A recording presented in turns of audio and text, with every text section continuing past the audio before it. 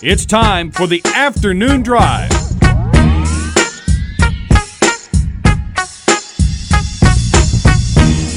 Good afternoon, everybody. I'm Freddie Jackson, and Jason is not with us today. Of course, Jason got married over the weekend, and he's on some island somewhere with his new wife, Mr. and Mrs. Jason Sheehan. Congratulations, and many, many years of happy marriage. Hey, Jason, he might be listening. I know he's on the beach somewhere. What's going on, Jason? What's up, man? We miss you, and we'll be glad when you get back, all right? I'm Freddie Jackson, and our sponsor today is Raymond James Financial Service. They can assist with retirement savings, assets, IRAs, and more. Simplify your financial life. Contact financial advisor Edwin Fox. His number, 896-0084. That's 896-0084. Raymond James Financial Service. And our newest sponsor, are you ready for some football? We'll stop by O-Line Sports Grill. That's at 2813 North Hurstbourne at West Park. That's right near Walgreens. Every Tuesday, burgers are only $3.99, and that includes fries. That's all day long. Kids are always welcome in their family-friendly atmosphere. That's O-Line Sports Grill, 2813 North Hurstbourne at Westport Road. And sitting in with me today is our primary sponsor, Mr. Edwin Fox. How you doing, man? Hey, I'm doing outstanding, Freddie, and I'm glad you invited me today to be with you. I'm glad you were able to make it, man. Briefly, before we go into sports, let everybody know what type of service that you have.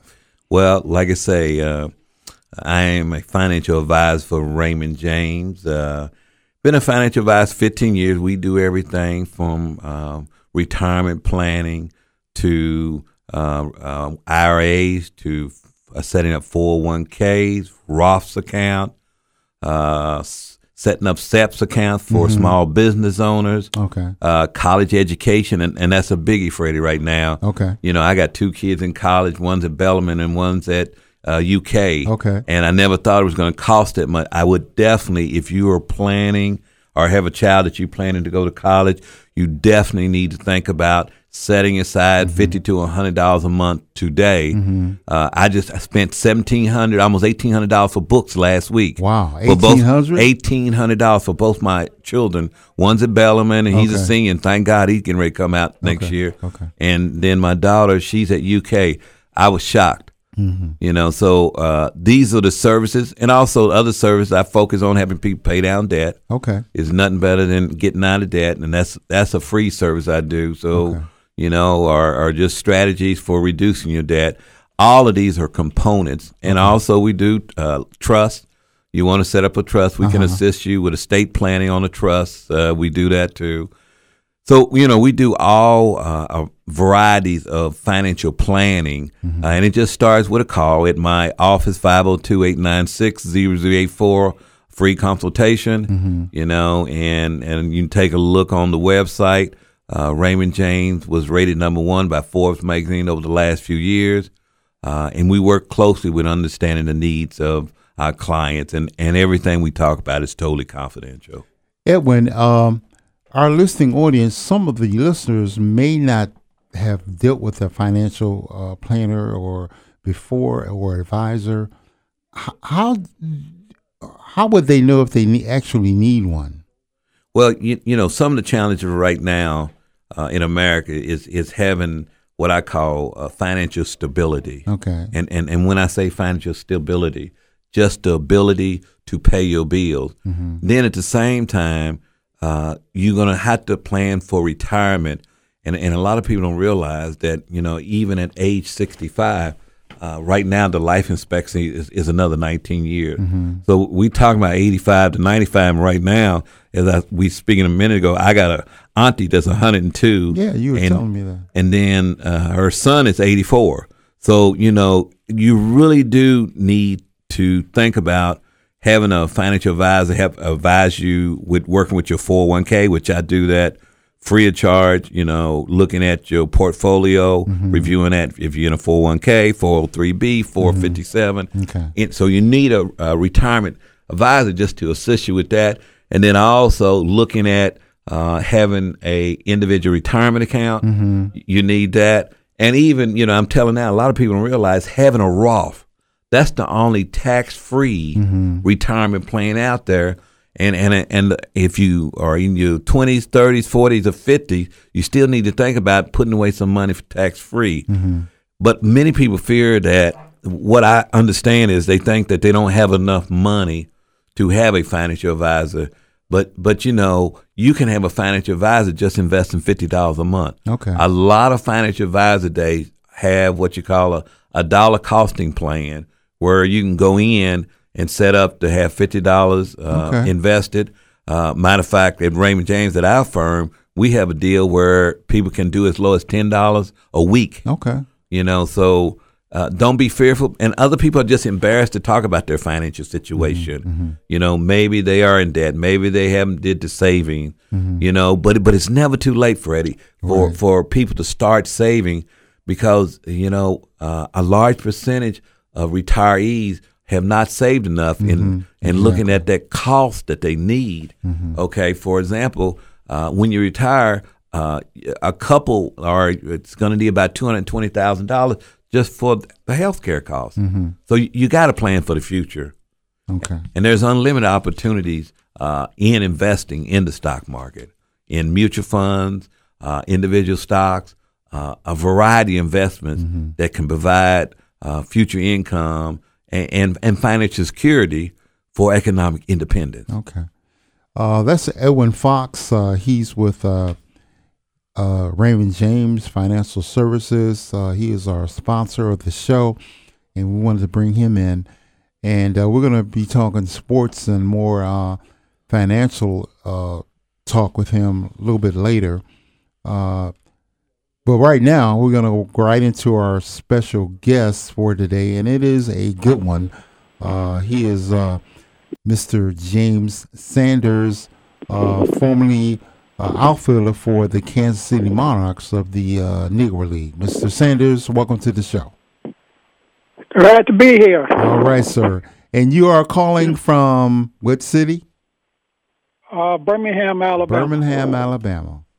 All right. So let's begin. How did you get affiliated with the Negro Leagues? How did you get your start?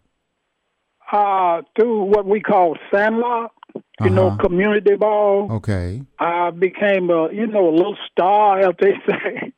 But everybody noticed you when you're playing, at that age 12 and up.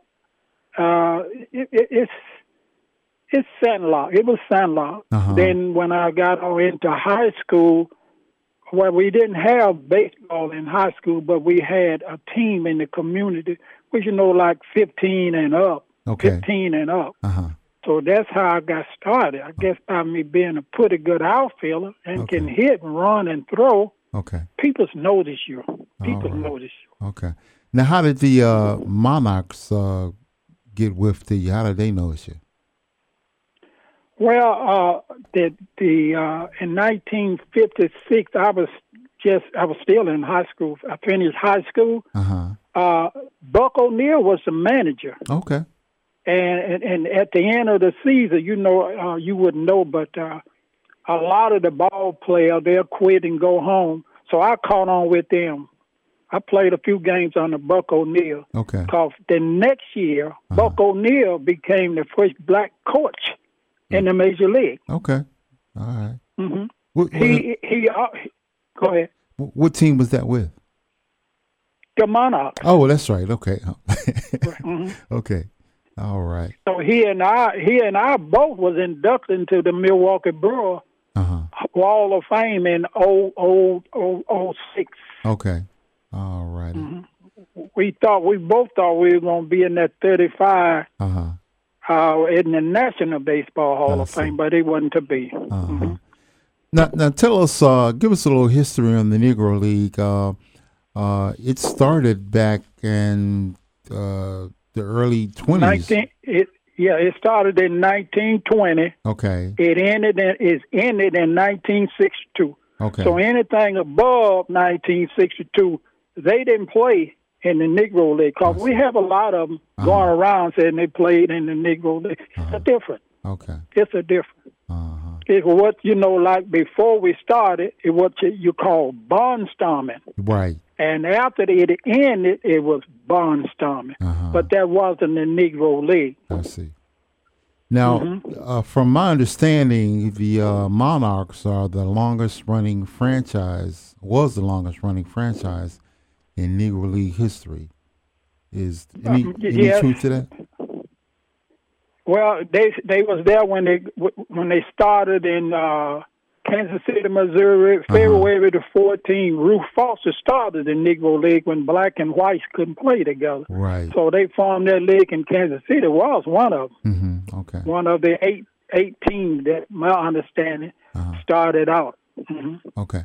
And also, I did a little research. Also, night baseball started in the Negro League. Is that right? The night baseball between the Kansas City Monarchs and the Homestead Raiders was the first to play baseball under the lights. Right. Interesting. Okay. I don't recall what year that was, but they were the first. And 6 years later, after the Negro League started playing baseball under the lights, Crosby Field in Cincinnati put up lights. Now, the Monarchs also won the first Negro League World Series in 1924. World Series, right. Right. And you didn't think, not cutting you off, but I do have a poster on the wall in there. Oh, yeah? To go see a World Series in. $1.25. Wow.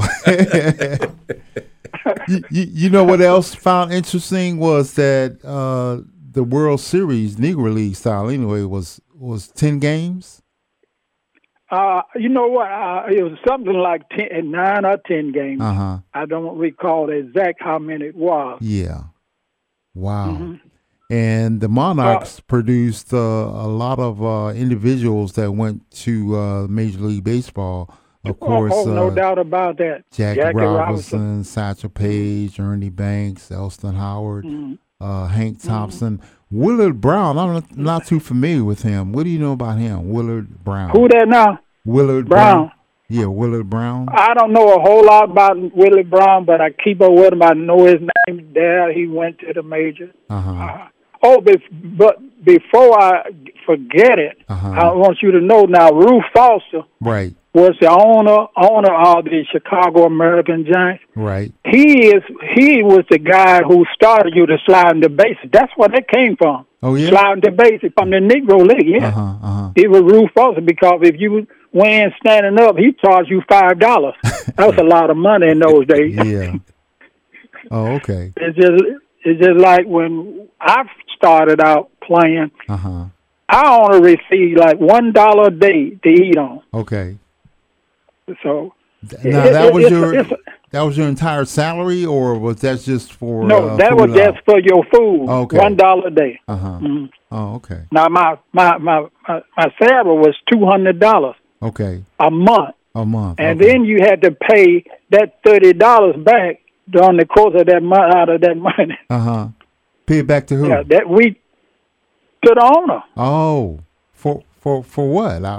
I'm kind of perplexed. Well, you know what? I don't know why. I wasn't asking no question. We just played for the love of the game. Oh, okay. And we just wanted to play so we can try to make it to the major like Jackie. Right. Now, when you talk about the first in the major league, Jackie really was the third black in the major league. Oh, okay. Hey, Mr. Sanders, we got to take a quick break. Please stay on the line. We're going to come right back with you and talk about some finances, since we got Edwin Fox in the studio with us today from Edward James, okay? So stick around. Okay. I'm Freddie Jackson. We'll be back with more of Afternoon Drive.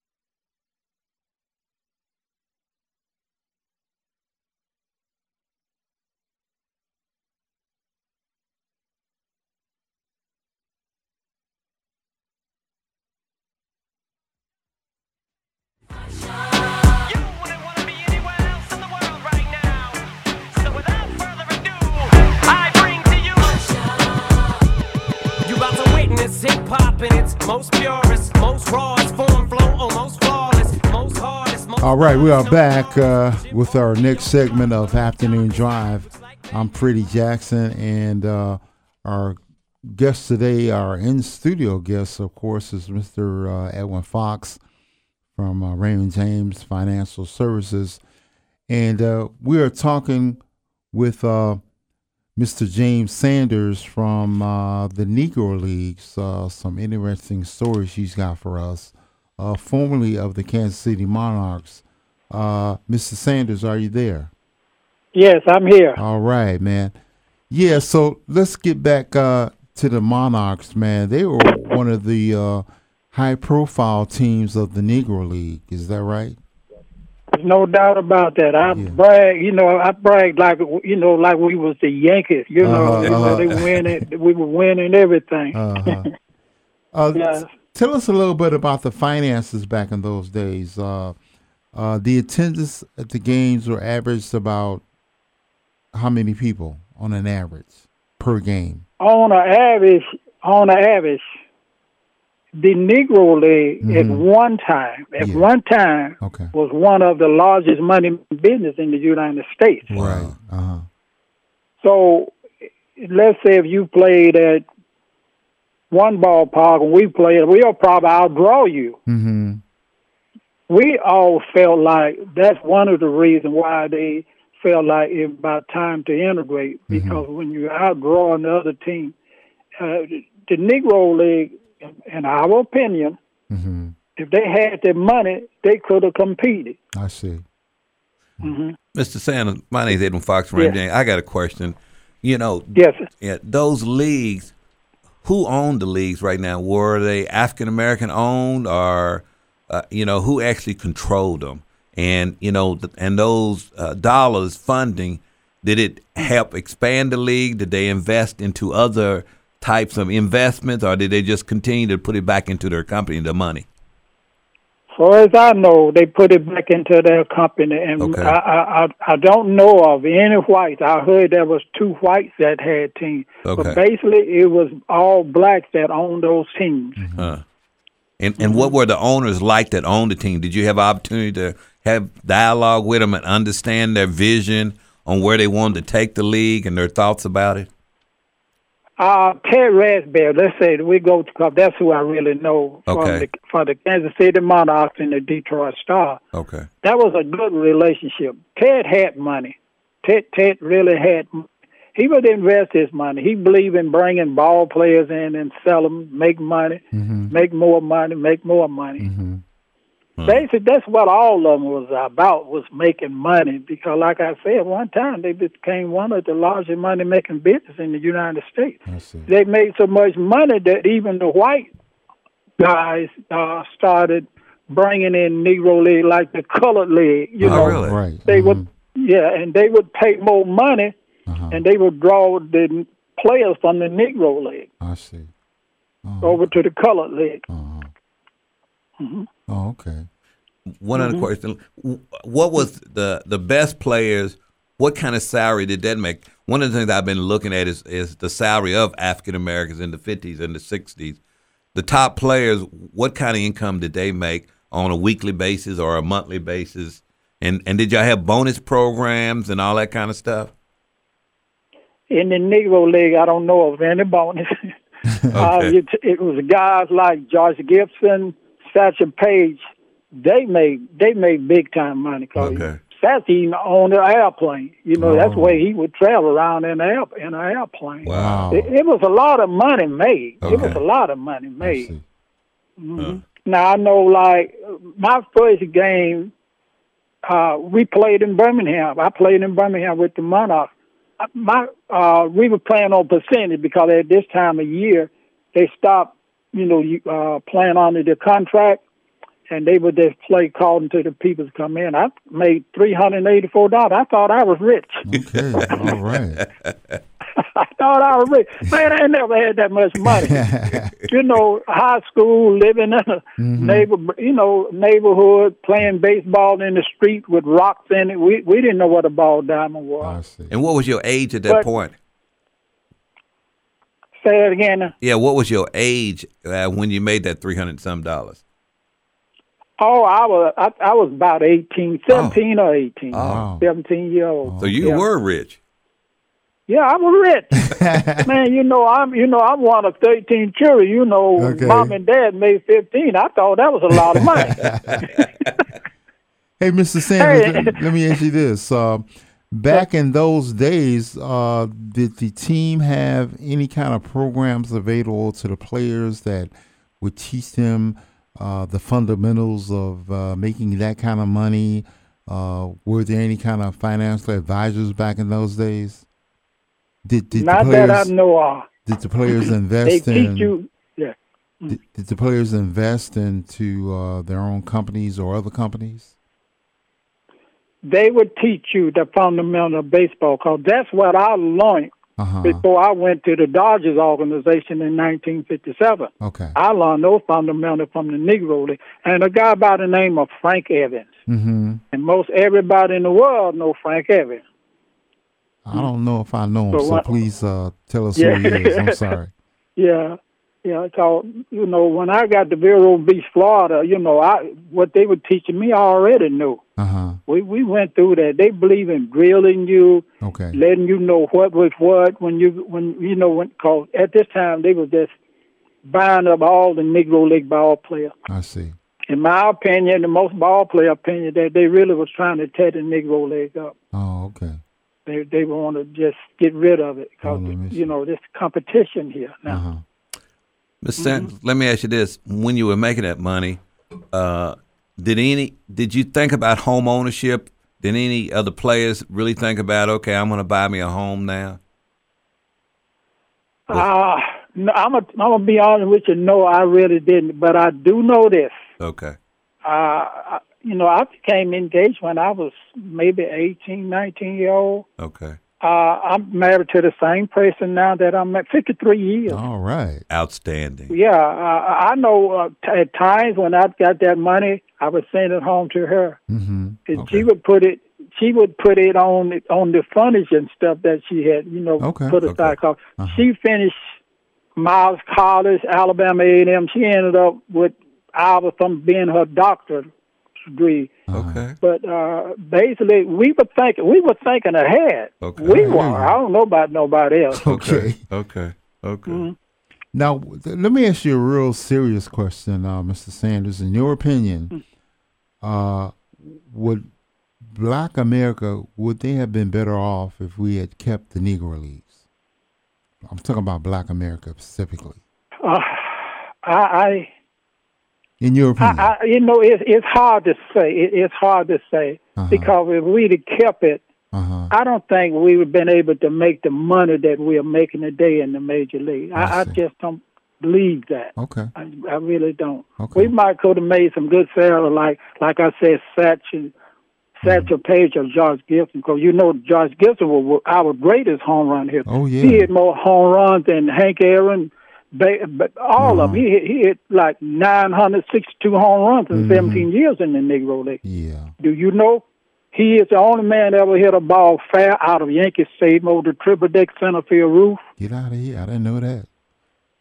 You'll find it in a book. Yeah, you'll find it in a book now called "Only the Ball Was White." Wow. I like that. I like that. So, Mr. Sanders, at the conclusion of your career, what direction did you go? I mean, what did you have to fall back on? Okay, when I stopped playing, I got into the landscaping business. In fact, you don't know, I'm 79. I was 79 years old this past Saturday. All right, congratulations. I'm still into the landscaping business. I said, I got to fall back on something. I'm not going to go to college. My wife kept pushing me to go. Mm-hmm. No, I finished 34th in my class of 138. Okay. And I just said, no, I don't want to go to college. So I got into the landscaping business. In fact, I'm still in it today. Oh, okay. And it paid off real well for you, huh? So you became an entrepreneur. Real well. So you became an entrepreneur. Okay. Right. Hey, it's like graduating from a 3-room house with 15. Today I live in a 11-room house. Okay. Hey, when I go out and speak, I tell kids how I came up, and one little kid in said, "Well, where did all of y'all sleep at?"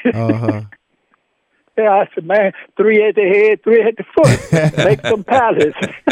Speaking of that, how was it? Traveling from one game to the next. I mean, what kind of changes did you guys have to go through? I enjoyed it because leaving Birmingham, really Fairfield. That's because Willie Mays and I went to the same high school. He's about 4 years older than I okay. am. But I enjoyed just looking out the windows, seeing the world. Seeing the world. I got a chance to even go to Canada and play baseball. Okay, all right. But it was fun to me. God knows, I really enjoyed it. Okay, Ms. Sanders, we got to take another break. Please stay on the line. We want to finish up our conversation about the Kansas City Monarchs, the Negro League, and we're going to talk about Mr. James Sanders. So stick around for more of Afternoon Drive. I'm Freddie Jackson, and we'll be back in moments.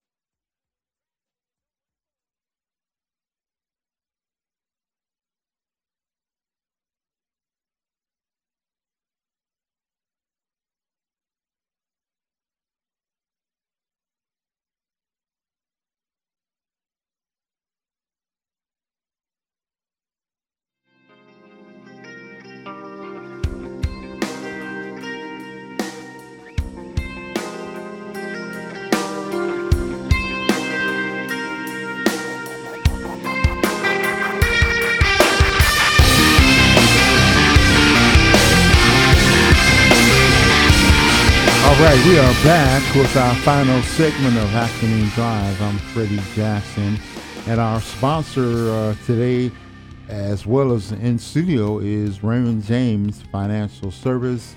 They can assist with retirement savings, assets, IRAs, and more. Simplify your financial life. Contact financial advisor Edwin Fox. His number 896-0084. That's 896-0084. Raymond James Financial Service. Also, are you ready for some football? Then stop by O-Line Sports Grill at 2813 North Hurstbourne at Westport Road. They're right next to Walgreens. Open until 1 a.m. on the weekends.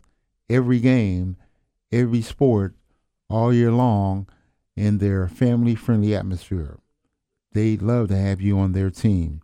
That's O-Line Sports Grill, 2813 North Hurstbourne at Westport Road, right next to Walgreens.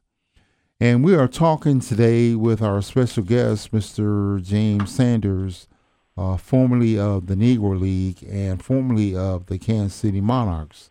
Mr. Sanders. Yes. All right. I'm here. Edwin has a question for you. Edwin, go for it. Yeah, Mr. Sanders. Yes. You know, looking back then and everything, well, I want to say one thing. I know one of your friends in Louisville, Doyle Jones. Right. Okay. Yeah. That's my buddy there. Yeah, that's what he said. Matter of fact, I talked to him today to remind you he's going to be on the radio. But one thing he was telling me about was your memorabilia business, you know, selling Negro League jerseys and everything. Tell us a little bit about that. And it seemed like you became an entrepreneur. Did more of the other Negro League baseball players become business owners or entrepreneurs? Was that something that you saw a lot of after they finished their career?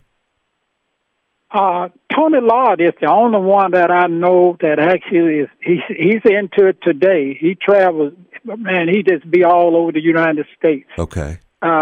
Selling that stuff. I do have a store here in Fairfield where I was born and raised at, and basically I travel all over too. You know, I go out and I do a lot of speaking at colleges and things like that. So like Duke University, I've been there on three occasions to speak about the Negro League. people from all over love to hear the story, and everybody, you know, wants to know about this guy named Cool Papa Bear. Mm-hmm. Now, Cool Papa Bear was the fastest man to ever play this game of baseball. That's what I heard. They say he was so fast he goes from first to third on a bunt. And this is true now. And say he takes two bases with one pitch. Wow. He is the only man that ever scored on a bunt from first base. Huh. And people say, well, how did that happen? I said, well, you know he's going to go from first to third on a bunt. But when they came out to field the bunt, the pitcher and the catcher left home plate. Nobody was guarding. He just kept running, so he scored. Okay. Oh, by the way, he is the only man ever hit 3 home runs in one ball game inside the park. Inside the park. Inside the park. This guy was fast. Wow. So He was fast. wow. Well, tell us a little bit about your business. You know that you have. You said the landscape. Well, tell us about your other business. The memo, I call it memorabilia. I sell the Negro leg caps, the jackets, the T-shirts, anything that's dealing with the Negro leg. Basically, I have a lot of merchandise about me when I was playing. In fact, every team that I played with, I have a photo. I have a photo. In fact, I probably that I know, because I asked most of the guys when I see them, nobody have that but me. I have one. This has helped me got my baseball pension too. I see. When excuse me, when they saw this picture of me when I was with New Orleans, and they say, if this man played with New Orleans, he deserves his pension. I played like 6 years in the Negro League, and so I got into it, and I just traveled 3 weeks out of a month. I'm away from home, 3, sometimes 4 days. It's good money in that. It's really good money in that. And I'll be trying to get some of the other guys in there, but they act like they don't have time. Okay, if you don't have time, it's okay with me. But I'll be trying my best to get them to go. Just go and stay with me. I'm going to pay the rent, hotel bill, buy the food, just so you can see. Start this, start it. Get started for yourself. Hey, Mr. Sanders, tell us about the first female that played in the Negro League, Mamie Johnson. Do you call her? Do you know anything about her? She was not the first. Oh, okay. Tony Stone was the first female. Okay. She played with the Indianapolis Clowns. She also played for the Monarchs, and she was in a car wreck out there in L.A. and she passed from that accident. But she was the first, and that's what made me want to play baseball. Cause my dad loved baseball. He would take me to Rickwood. Okay. That's the oldest baseball park in the nation. I saw this lady playing. I said, Daddy, that lady playing, I want to play too. Oh, okay. Okay. She could play. She could play. And she was a pitcher? She could play. No, she was a second baseman. And played shortstop. Oh, yes. Okay. Was she a good hitter? Yeah, she was good. She was good. Okay. Okay. Yes. And then there was Connie Morgan, who was the next, and then Mamie. Oh, okay. Mamie Peanut Johnson. Yeah, okay. All right. So basically, we did have, what, really and truly, it was really 4 black women that actually played. I can't think of the lady name, but I got a chance to meet her 2 years ago when I was in Detroit, because they brought me in to throw the first pitch out at that game between Pittsburgh and Detroit, Detroit Tigers. And I got a chance to meet her. Okay. Now, you were just recently in Washington to meet for a meeting at the White House. Can you share any of that? It wasn't, it really wasn't at the White House. Okay. That was to celebrating the 10th anniversary of the Negro League Baseball Museum in Washington. Dwayne Sim is the CEO there. And a lot of the merchandise that we have of Negro League ball player, my understanding when I was there, because we was there for days, we'll be going to the Smithsonian. Oh, okay. Excellent. Okay. All right. So it was something wonderful. Just to be there, the 10th anniversary of that. Oh, okay. So they have it every year because that's really the only celebration. Because right now we don't go to Kansas City and celebrate like we did when they first opened up. Because nowadays they do more celebrating with Major League ball players than they do Negro League ball players now. Oh, okay. And ball players don't like it, and they want to get back to like it really was and how, way it's supposed to be. Okay. Go ahead. Go ahead. Yeah, Mr. Sanders, one of the things I heard you say was a baseball pension. Could you talk about that a little bit? Okay, what happened in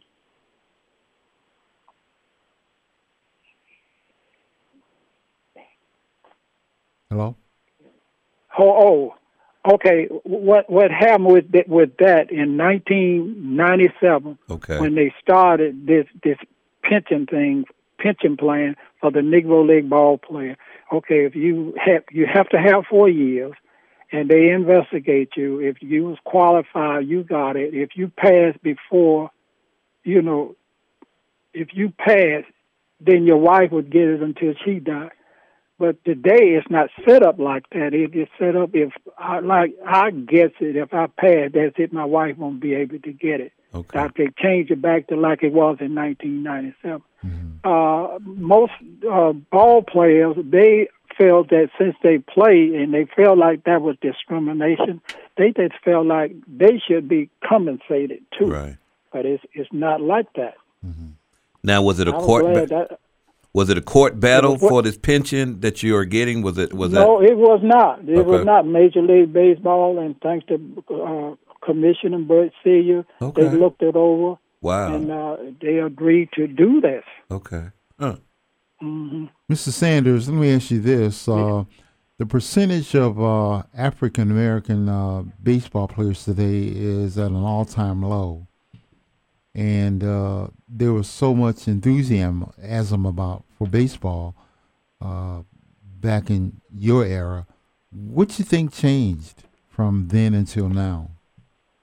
Why is there more African Americans participating in baseball? Why is it falling off? Yeah, in my opinion, and several other ball players, we sit around and talk because it's about 6 or 7 of them meet most morning and have breakfast together here in Birmingham. Okay. We felt that when Michael Jordan came in, most black kids was into baseball, but when Michael came, everybody wants to be like Mikey. So they just dropped baseball and picked up basketball. Really? I want to be like Mikey. Really? Yeah, you just think about it. It was about that time when it all went down. Interesting. I was on another radio station, and the man said, that's something to think about, too. Yeah, I never put it in that context. No doubt about it. Yeah. Interesting. Everybody wants to be like Mikey. They dropped that baseball.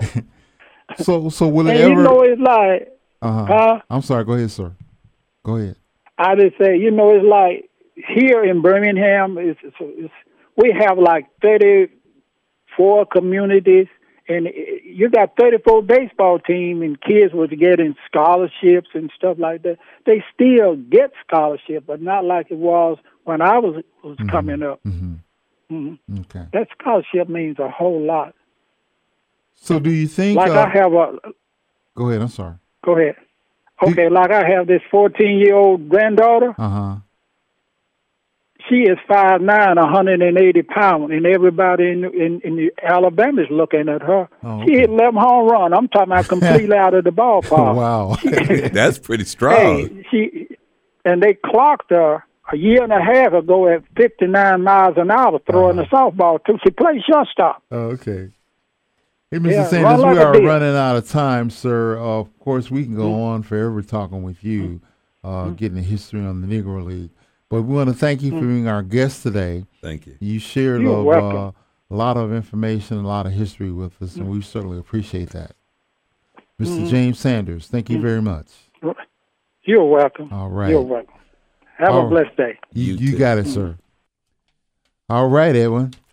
Pretty impressive. Think so? All right, man. Oh yeah, when you look at the struggle and the challenges they face, and they were building a business and everything, that was a wonderful time for African Americans when they looked at baseball. I've seen some of those movies where they showed them they were Sunday afternoon and they were all in the stadium just hollering and screaming and everything. Right. That was a great time. Yeah. And to hear him talk about his experiences is just wonderful. Yeah. All right. I wanted to give kudos to Teddy Bridgewater. Another phenomenal game, man.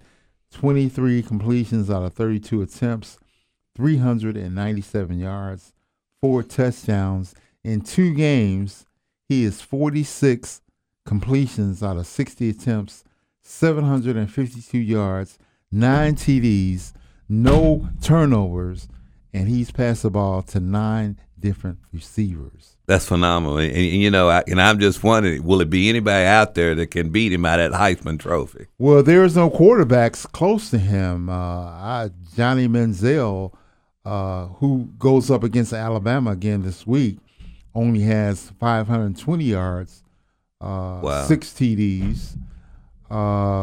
His counterpart that he's going to play against at Alabama this weekend, A.J. McCarron, they've only played 1 game so far, so his stats are not outstanding. Braxton Miller from Ohio State, he only has 208 yards total for 2 games, 2 TDs. There's nobody close. Tommy Rees from Notre Dame has 660 yards. He has 5 TDs. But there's nobody close to Teddy Bridgewater in his pursuit of the Heisman Trophy. And that is going to do it for this week's edition of Afternoon Drive. I'm Freddie Jackson, and Jason will be back with us next week, fresh off his honeymoon.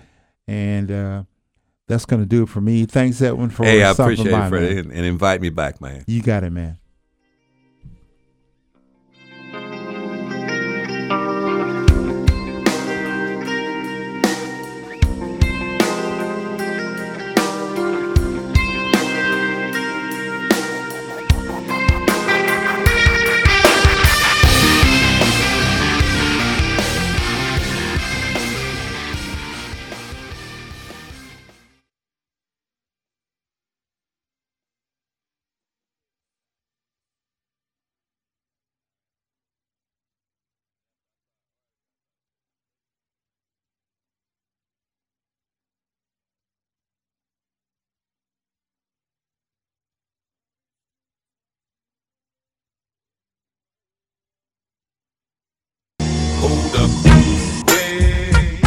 It's time for the Afternoon Drive.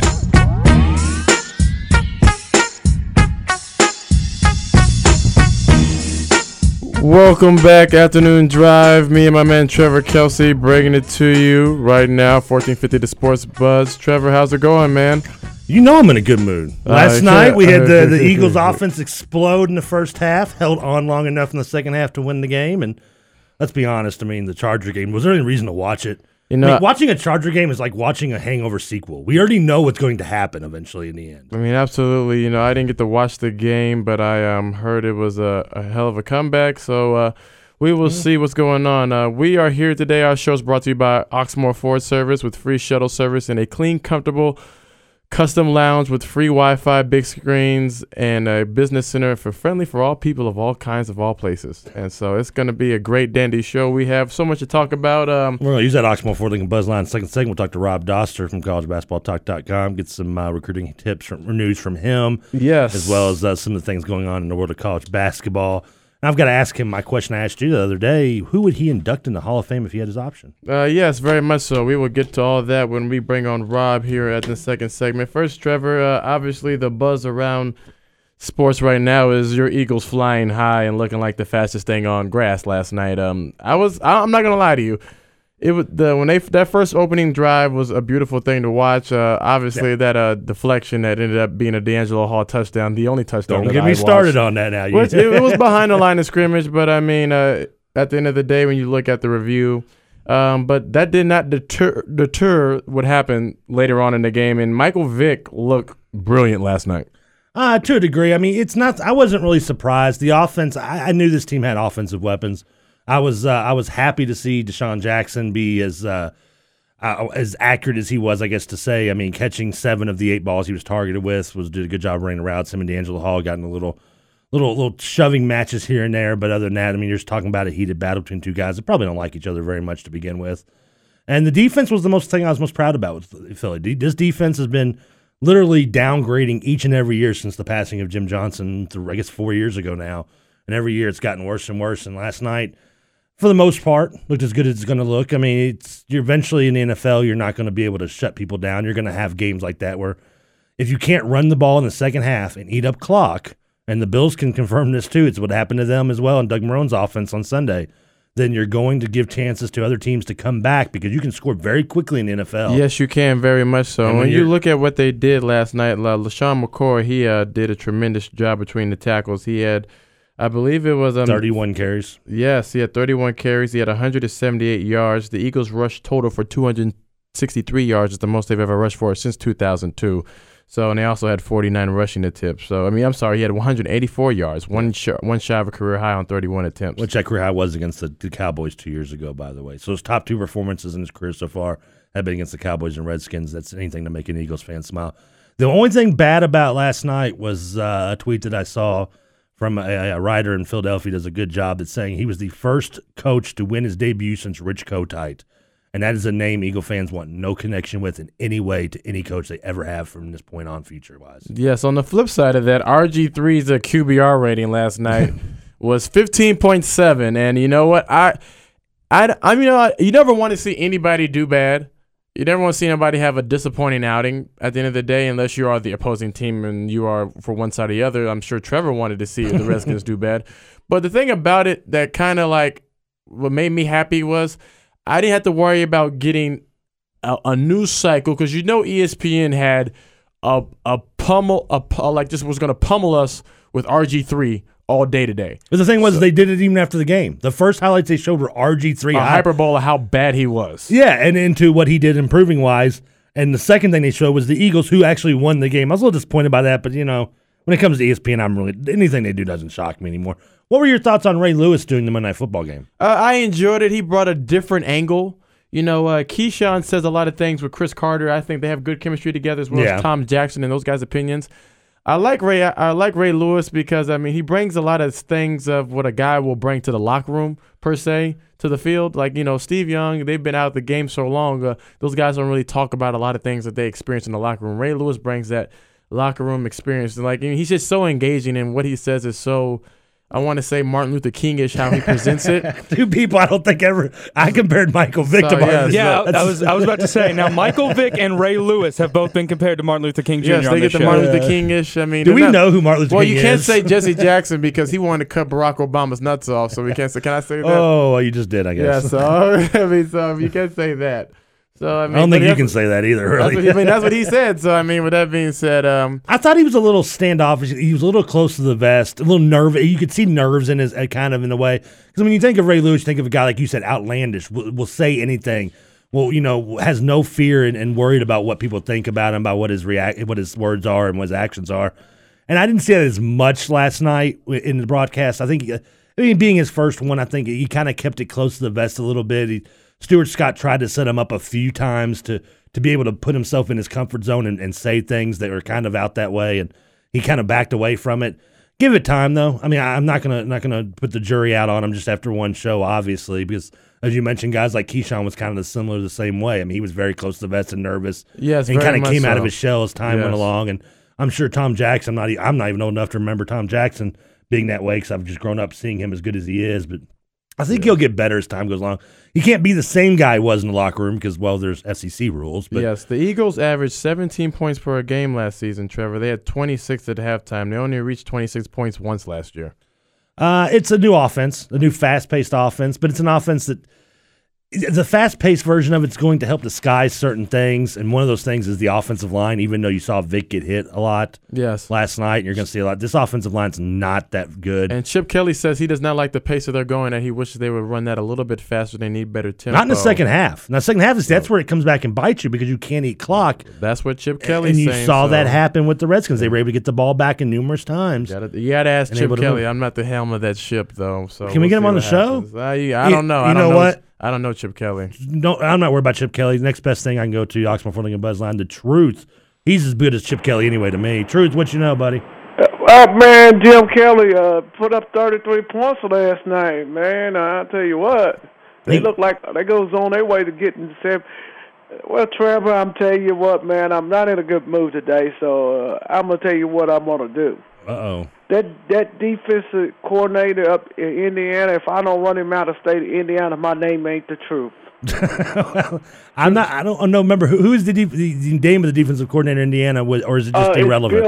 Bill Murray's son. Bill Nye, the science guy. Bill Murray. Oh, Bill Murray. Oh, the former great coach of the late '80s and early '90s. Yeah, his son. Oh, okay. Well, you can't fire him. His dad is a legend in IU football. Well, Texas fired their guy, so they could fire him. Yeah. Truth. You knew your defense wasn't going to be that great to begin with, Truth. Didn't you? Can you kind of brace yourself for that? Well, you remember I told you the only thing I've been worried about, I feel like we can stop the pass, is running between the tackle. We lost Blackman. We lost two of our best defensive end, and that's where the freshmen are going to have to step up, like Allen. He had a good game, but anytime you've been watching football, man, they didn't start tackling to about the last 2 minutes of the game too far. I think they had 444-yard rushing, and they only throw four passes. Yeah, and true. I appreciate the call, and I agree. I mean, that is what blew my mind the most in that game. And I hate to be the bearer of bad news, but your offense is going to be fine against Bowling Green this Saturday. But Bowling Green's got a decent running game as well. I'm drawing a complete blank. They lost their leading rusher. He transferred to FIU, and the guy that replaced him was actually his high school teammate, and he's been a workhorse for this team. He's had over 100 yards both games in their 2 wins versus Tulsa and Kent State. So they're going to run the ball at you a lot like you saw Navy do, except not out of the wishbone. So if you had trouble stopping Navy's running attack, you might have some trouble this week as well. Good luck. Good luck. My only advice to you is the same advice I'm going to tell all my Eagle fellow fans. You're just going to have to outscore them. That's all you can do. Now, Trevor, the Houston Texans, who Matt Hasselbeck calls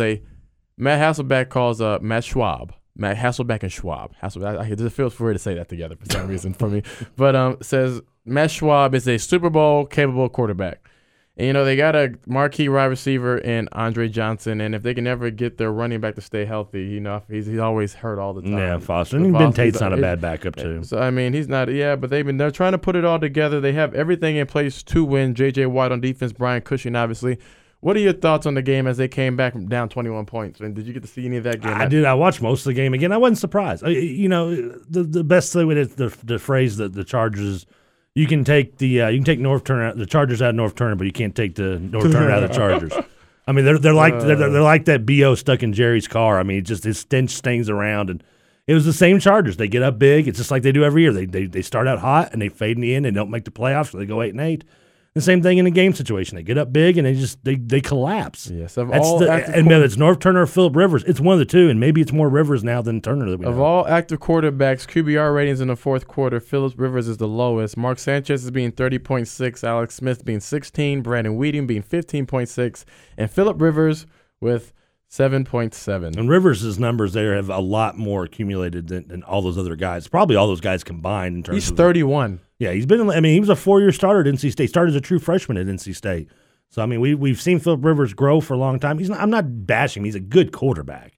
It's just the thing is he's not. On a bad team. He's not the leader. He was at his best when he was able to be the second tier, the Robin, so to speak, to LaDainian Tomlinson. Now they don't have that. They don't have anyone like that, and he's got to be the guy that facilitates the offense, and he can get you some numbers. Obviously, he put up 28 points on a very good defense last night. but they still can't get the win. And that's just it's a story of the San Diego Chargers day in and day out every year. Yeah, it's the same thing. Yes, very much so. And like you said, Nerve Turner, his shadow still lingers over that. Eddie Royal did some good things in the game.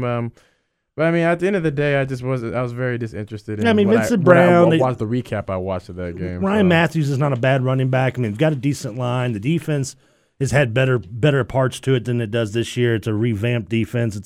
It's not a fresh start, but a reworking of the team that they so to put with having in the new general manager, new coach. But it's the same thing. It's a team that's going to probably win 6 games, maybe 8 at the most.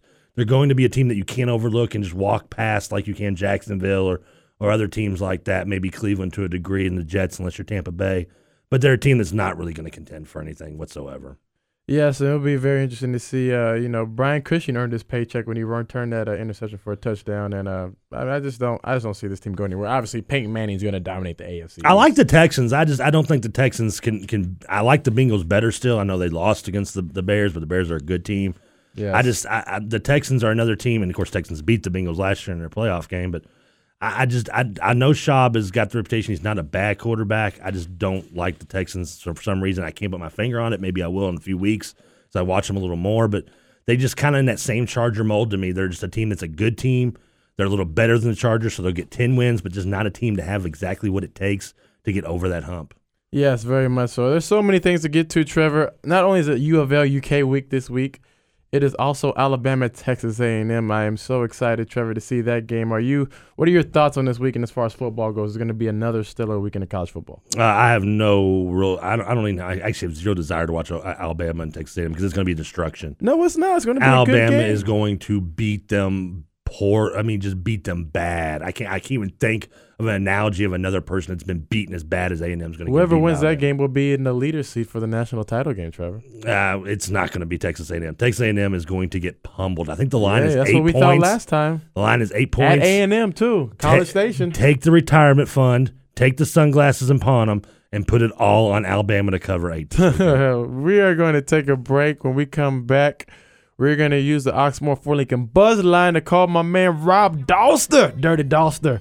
He's going to tell us everything college basketball-wise. Double D, Dirty Dauster. We have so many things to ask him, Trevor. We have so many intriguing questions because, this is a basketball-crazed area. When we come back, 1450 the Sports Buzz. We're going to have a problem here. Y'all act like you never seen a white person before. Jaws all on the floor like Pam, like Tommy just burst in the door and started whooping her ass worse than before. They first were divorced, sewing her over furniture.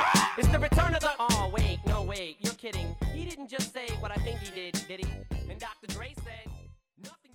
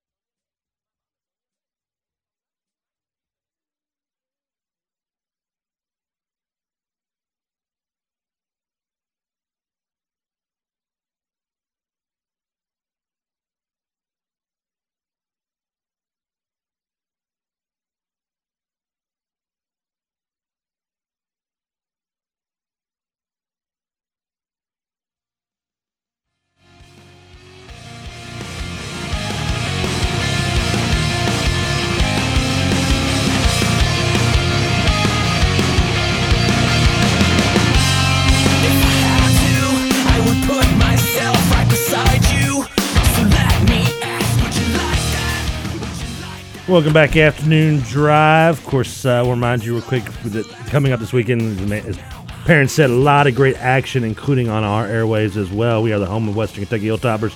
Been proud of the first 2 games to have them on our airways with Kentucky and Tennessee, and this weekend will be no different. The action kicks off at 6:30, Western Kentucky pregame show. Start leading up to the 7:30 kickoff. The Hilltoppers and South Alabama in their first year in Division I football. South Alabama. Of course, that's brought to you by our friends at Thornton's. Stop in local Thornton's today for an endless variety of refreshing cold fountain drinks, including chewable nugget ice for only 89 cents, which is what I'm actually drinking right now.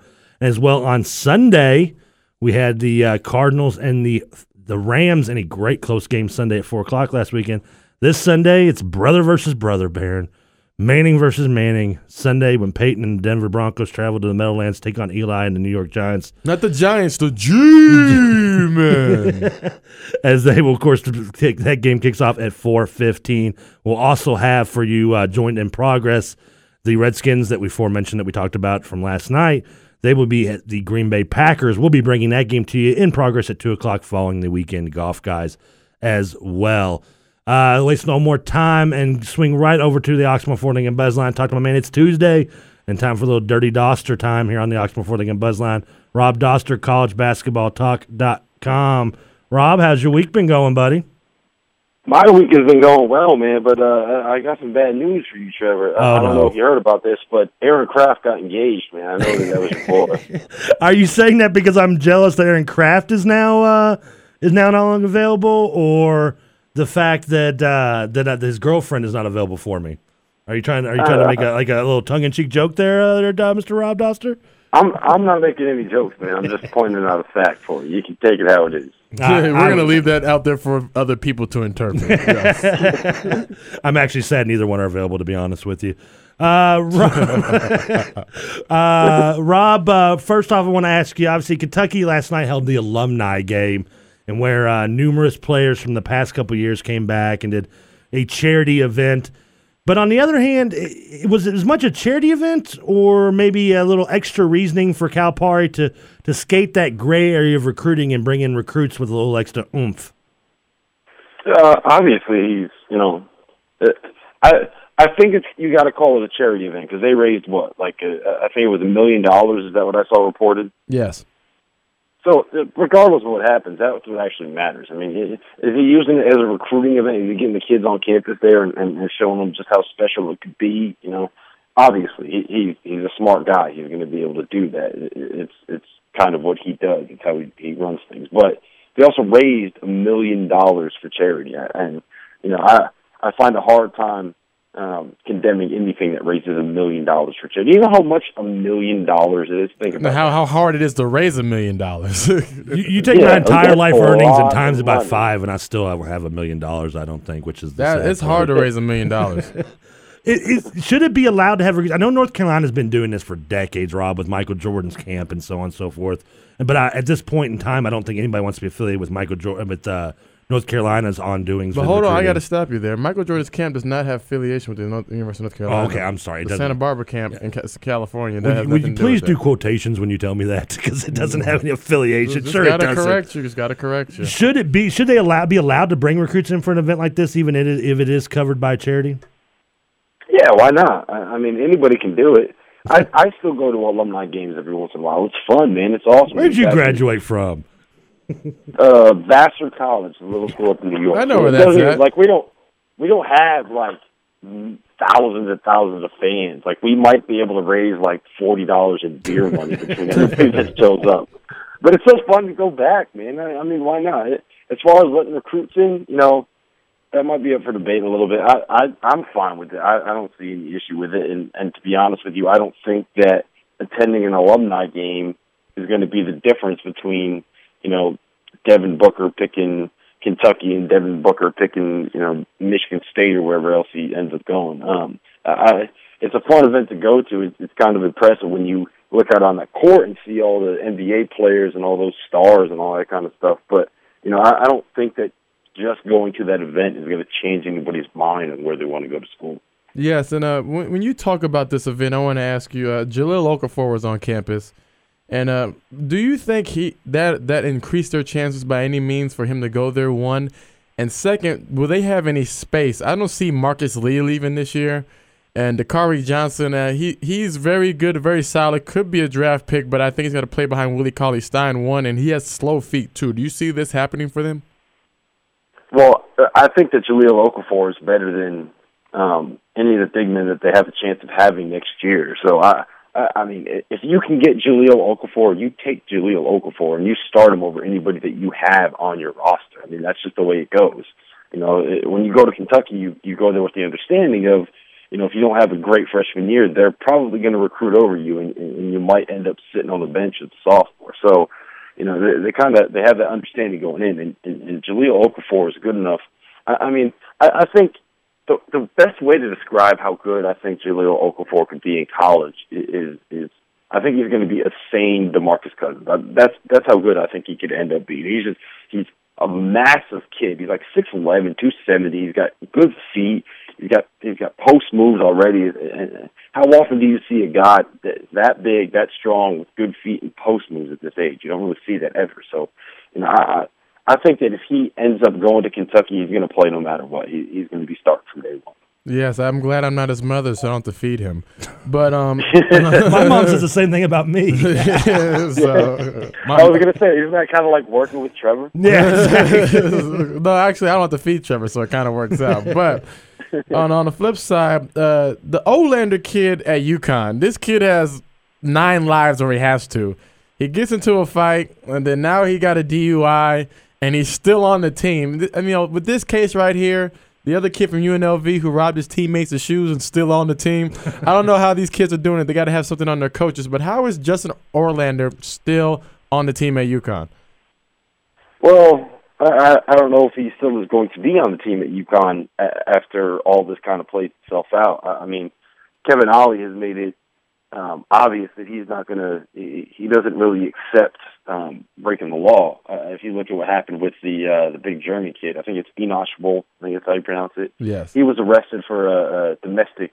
Yeah, that's what I got him mixed up with. Yes. Yeah, and he ended up he was basically asked to not return. He was told that he wouldn't be on scholarship if he came back. He would have had to been a walk-on. He would have started at the bottom of the depth chart, and he ended up going pro with Germany instead. Now, Olander, this isn't the first time he's been in trouble. He was when he was on spring break, he got arrested. It was basically a trespassing charge. He was I don't know all the details of what specifically happened, but he was basically like at a condo and he refused to leave when the cops showed up for whatever they showed up for. So he got arrested for that, and now he's got a DUI where apparently he was driving without a license. Like, he literally does not have a driver's license, and he got caught drinking and driving. So that's not a good sign, not a good thing to deal with. So we'll see what ends up happening there. I wouldn't be surprised if he got suspended for a good chunk of time. And, that's a big blow for UConn because they really do not have any size inside. Olander is their muscle guy in the paint. He's like 230 pounds and averaged a career high 3.7 rebounds last year. They're going to go into the season with Phil Nolan, Kenton Facey, if he ends up getting eligible, and the 7-footer that committed to UConn over like Florida International. So, they're going to be. They have a lot of really, really good players on their perimeter with Boatwright, Napier, Omar Calhoun, and DeAndre Daniels, and the kid that transferred in from GW, Masonic Chrome. They have a lot of really good guards and really good perimeter players, but they might end up having to put Trevor on a scholarship to get someone just a little bit of size in the paint, man. So it'll be interesting to see what happens there. I would be surprised if Olander wasn't suspended. You guys laugh, but you play half court. I'm very effective. Okay? I don't know if you're running up and down is the problem I have. I don't know if you're going to get Trevor to go to class, so that's the other problem. So good luck with that. I'll go to North Carolina. I'll still be eligible. Let's see, but there you go. But I got one more. I got to ask you, Dante Exum. He's still got IU on his list. What are the chances that all the IU fans are crazy around here? What are the chances that he actually decides to come to school? I don't think it ends up happening. He wouldn't be able to come to school until, I believe, the second semester this year. And I think he's already said that that's not going to happen, right? He came out and said that he's not going to be playing he doesn't want to come in halfway through the season. 2014. Yeah, so he's not going to play this year, which means that you got a kid that could end up being the number 5 pick or a top 5 pick in the 2014 draft. Do you think he's going to sit around and hang around and go play a year of college basketball if he's not going to come on the campus midway through this season? I don't see it happening. I think he's going to end up going pro. I'd say, if I were a betting man, I'm not going to give you odds because I don't really understand how that works. But I will say, don't bet on him going to college because you'll probably lose money. Talking to Rob Dauster, collegebasketballtalk.com, Oxmoor Ford Lincoln Buzzline. One person that will be a member of Louisville's 2014 class, Jalen Johnson, committed earlier this week. What can you tell us about him, Rob, that Louisville fans maybe haven't seen already?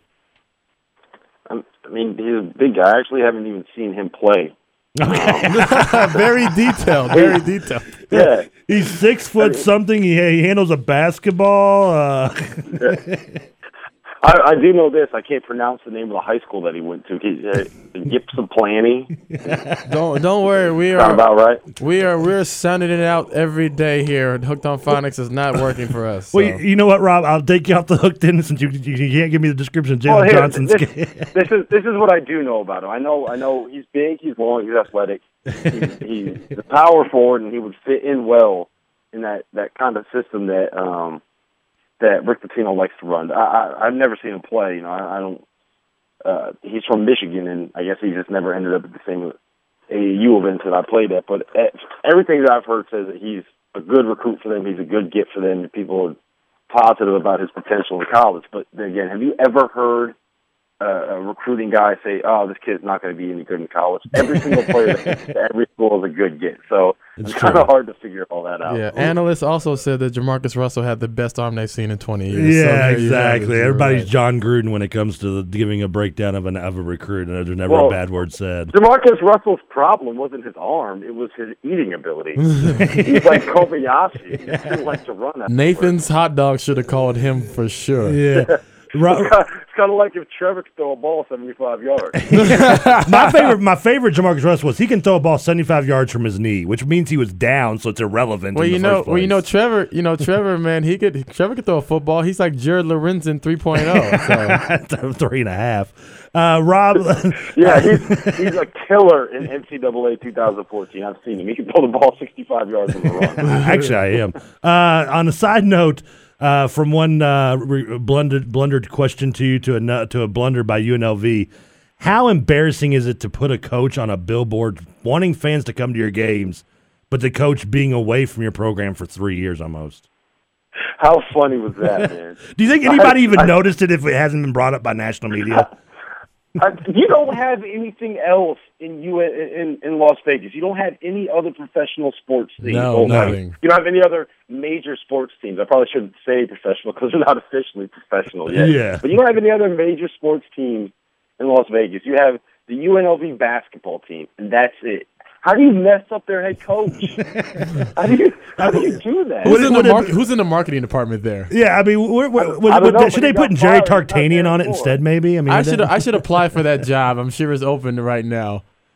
Yeah, seriously, you should. Did we verify whether the coach was the current coach, Rob? I don't even know who the current football coach looks like. Is that really the current football coach on there too, or is that the guy that coached Randall Cunningham? The football team doesn't matter. The only thing that matters here is the UNLV basketball team, and they couldn't get that right. Again, I wonder if anyone even noticed it. I'll tell you this much. That billboard got a lot more coverage and a lot more eyeballs than it ever would have if they had put Dave Rice on there in the first place. Maybe the marketing department actually got a raise. Is it still up? They should have. No, they took it down like immediately. I didn't know. They should put up like a come meet the current team and put up the team with Stacey Augman and Anderson Hunt. Yeah. Rob Dauster, Rob, quick question for you. Also, College Hall of Fame, obviously Pitino and so on. Everyone gets an Hall of Fame. I brought this question up to Perrin the other day. If you were being inducted into the Basketball Hall of Fame, who would you choose to be your induction speech? Other than you? Other than me, yes, of course. I'd be the guy that takes you on the after party. That'd be fun. He would give you some Sugar Ray reference to why you and the song matter or something. I would praise a 90s reference. Like Sugar Ray the band? Yes.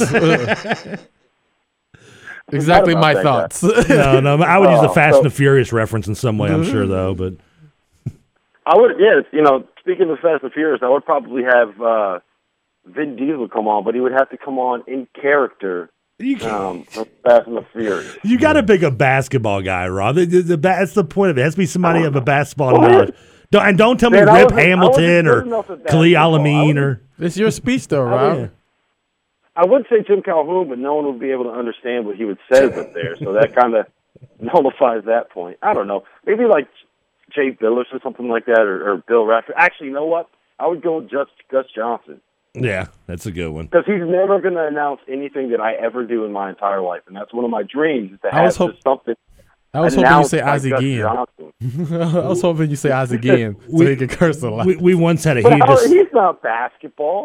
But it's funny, though, to hear him talk. It's the greatest thing ever. He's not. You wanted to pick Vin Diesel, and you're getting mad at him for picking Ozzie Guillen? Ozzie you didn't tell me it had to be a basketball. Yeah, I'm telling you. Hey, that came after the fact.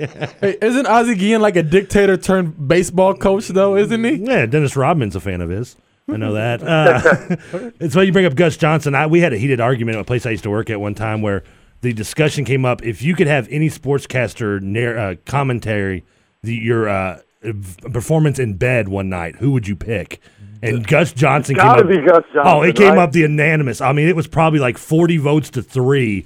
I think I voted for the guy that does the Kentucky Derby because I figured I'd be done in 2 minutes anyway. Too much information. Rob, appreciate you coming on today. Oh man, I had a joke right there, but I don't want to get you guys in trouble with that. Yeah, that's why I'm closing this one out. Yeah. Rob, tell Troy I'm sorry for making fun of his fantasy team on Twitter. By the way. Hey man, your fantasy team. I think that's probably got the best thing I've seen on a fantasy team in a while. I loved it. You like that? I have to be creative. Yes, New Day Co-op. A little wire reference there for you people. I would tell you what my fantasy team names were, but again, I don't want to get you in trouble with that. yes, very much so. Keep you employed. I appreciate that. Yeah. Appreciate that very much. Rob Dauster, collegebasketballtalk.com. We'll catch up with you next week, my friend. Hey, thanks for having me on, fellas. No problem. Gus Johnson did win that vote, by the way, very unanimously. I think there was a few other votes, but he was the one everyone wanted.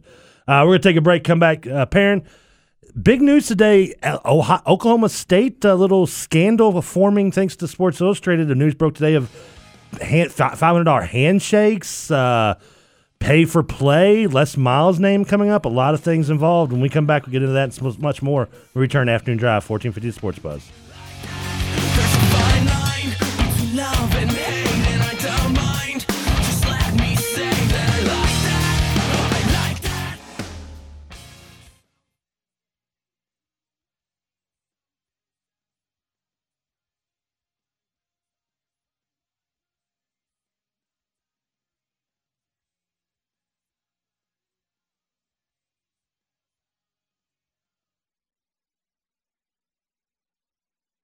that. From their loss against Navy.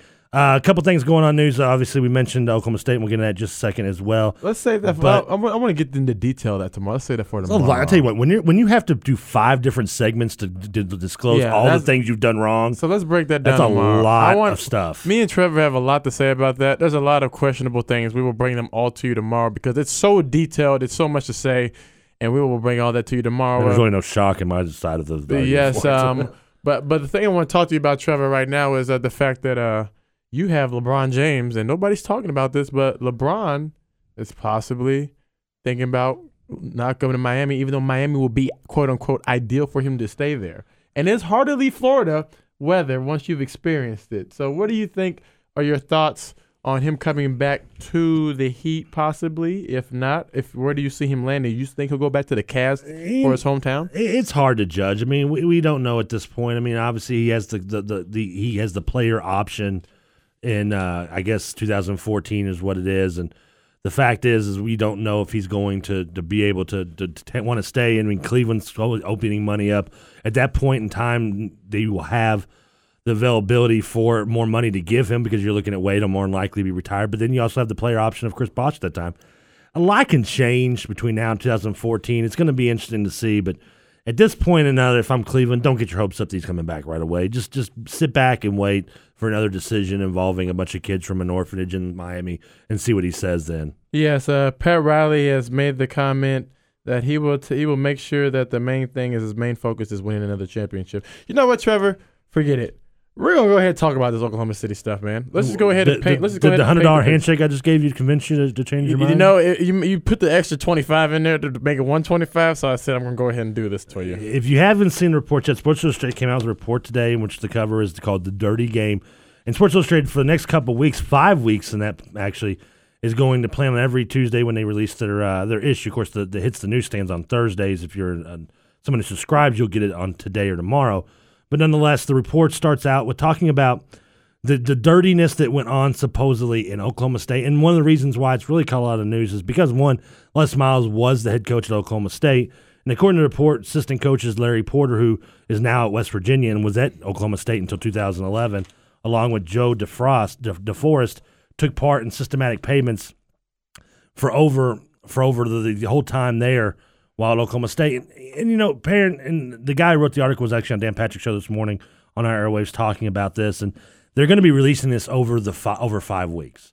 Which, when I first heard that news, is this 5 weeks of stuff? That's what blew my mind. What blew my mind the first time I heard this was you have so much dirt compiled on Oklahoma State that you can actually do it in 5 different segments that include such things as, of course, the sex for recruits through kids, which is no real shock, I don't think, to anybody. Yes.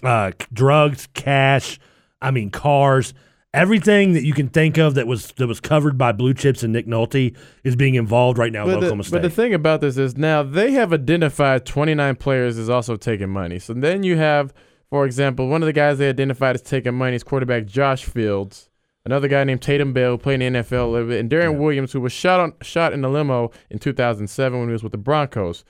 Now, Bell and others denied receiving illicit payments. Josh Fields also went on to say that all the guys that were claiming a lot of this, 5 of those guys from between 2001 to 2003 or 5, whatever it was, he said those guys are not creditable and you cannot trust those guys. He said if you thought those guys were getting paid, we're not prominent players instead of backups and third string guys. So here's the thing: one, they have players who gave their name. Brad Gertman, who played for OSU from 03-04, told SI specifically that DeForest himself set scale for alleged payments. Quarterback hurries for $50, tackles 75 to 100, so on and so forth, as well as another player in the 04 who played in from 04 to 07, Roderick Johnson, claimed as well that players were given a scale between 100 and 500 for special teams moves, player pay for play, as well as jobs that didn't commit. So one recruit says in the article that he was paid by DeForest to go to his house to, quote unquote, as I air quote, clean the house, but sit on the couch and watch TV, and made $700 for this. I mean, when you think about this though. These kids, these are college kids, and what bothers me about this is in this whole situation, these guys, their job was to go to school, play football, get their education. Now you can't afford a job while you're doing what you're doing. That is working out every day, trying to perfect your craft to become the best player you could possibly be. So with that being said, my problem is, okay, you knew you were going to take the money. What 17-year-old kid's going to turn down $700 for sitting somewhere for 2 hours? And here's the thing. Now all of a sudden you want to be a snitch. Like, get out of here. And the NCAA, they can never do anything unless they have what? A snitch. Yeah, and of course, some people want to claim that this is fabricated. I had an argument or a discussion with somebody the other day. How often to not 9 out of 10 times the, quote, whistleblower, who is being usually discredited by everybody, because that's what we do in America. We discredit the person that points out the truth about something we've done in wrongdoings to avoid any kind of punishment. And I'm not promoting 9 out of 10 times the whistleblower is right. I'm not promoting any of this, by the way, if it's right or wrong. Now, most of this is going to be irrelevant because I did not know this, actually. There's a statute of limitations for NCAA in terms of rule breaking, which it kind of blows my mind a little bit. So if it's happened something before 4 years ago, the NCAA has no handprint on it. They can't do anything about it. They find out it happened more than 4 years ago. It's irrelevant, which I think they can't do nothing about a lot of this stuff. Well, some of it went back to as close as 2011 with DeForest, which is why they're getting somewhat involved. And this comes back to even a little bit to earlier in a couple months ago, Perrin, when I brought up the whole local media type of thing. You're telling me in Stillwater? I have never been to Stillwater. I can't imagine it being a cornucopia of office buildings and great skyscrapers. You're telling me no one in local media didn't see this occurring, didn't see this happening for years? This was going on for 5, 6, 7 years, supposedly, all during the entire Les Miles tenure, that you don't notice athletes running around with bigger wads and nicer cars? No, because in these guys weren't doing that. This was not going on. If you're a guy that comes from nothing, you're not going to be running around with wads of cash on you. Like it says, okay, some players receive $2,000 annually and others got $10,000. These guys weren't given $10,000. You don't give a college kid $10,000. Here, son, here's all $10,000. They were given this over a lump sum. It was not a lump sum, over a period of time. It was like an annual thing. It wasn't here's $10,000. Here's another $10,000. That's not the case of what happened. It's going to be interesting to see how this all develops. We'll get into more a little bit just tomorrow as well. We got to get out of here, though, now because it is time for My man Nick Coffey in the building, looking so tan and crisp from his time in Mexico last week. Coming up with Inside the Press Box next here on 1450 The Sports Buzz.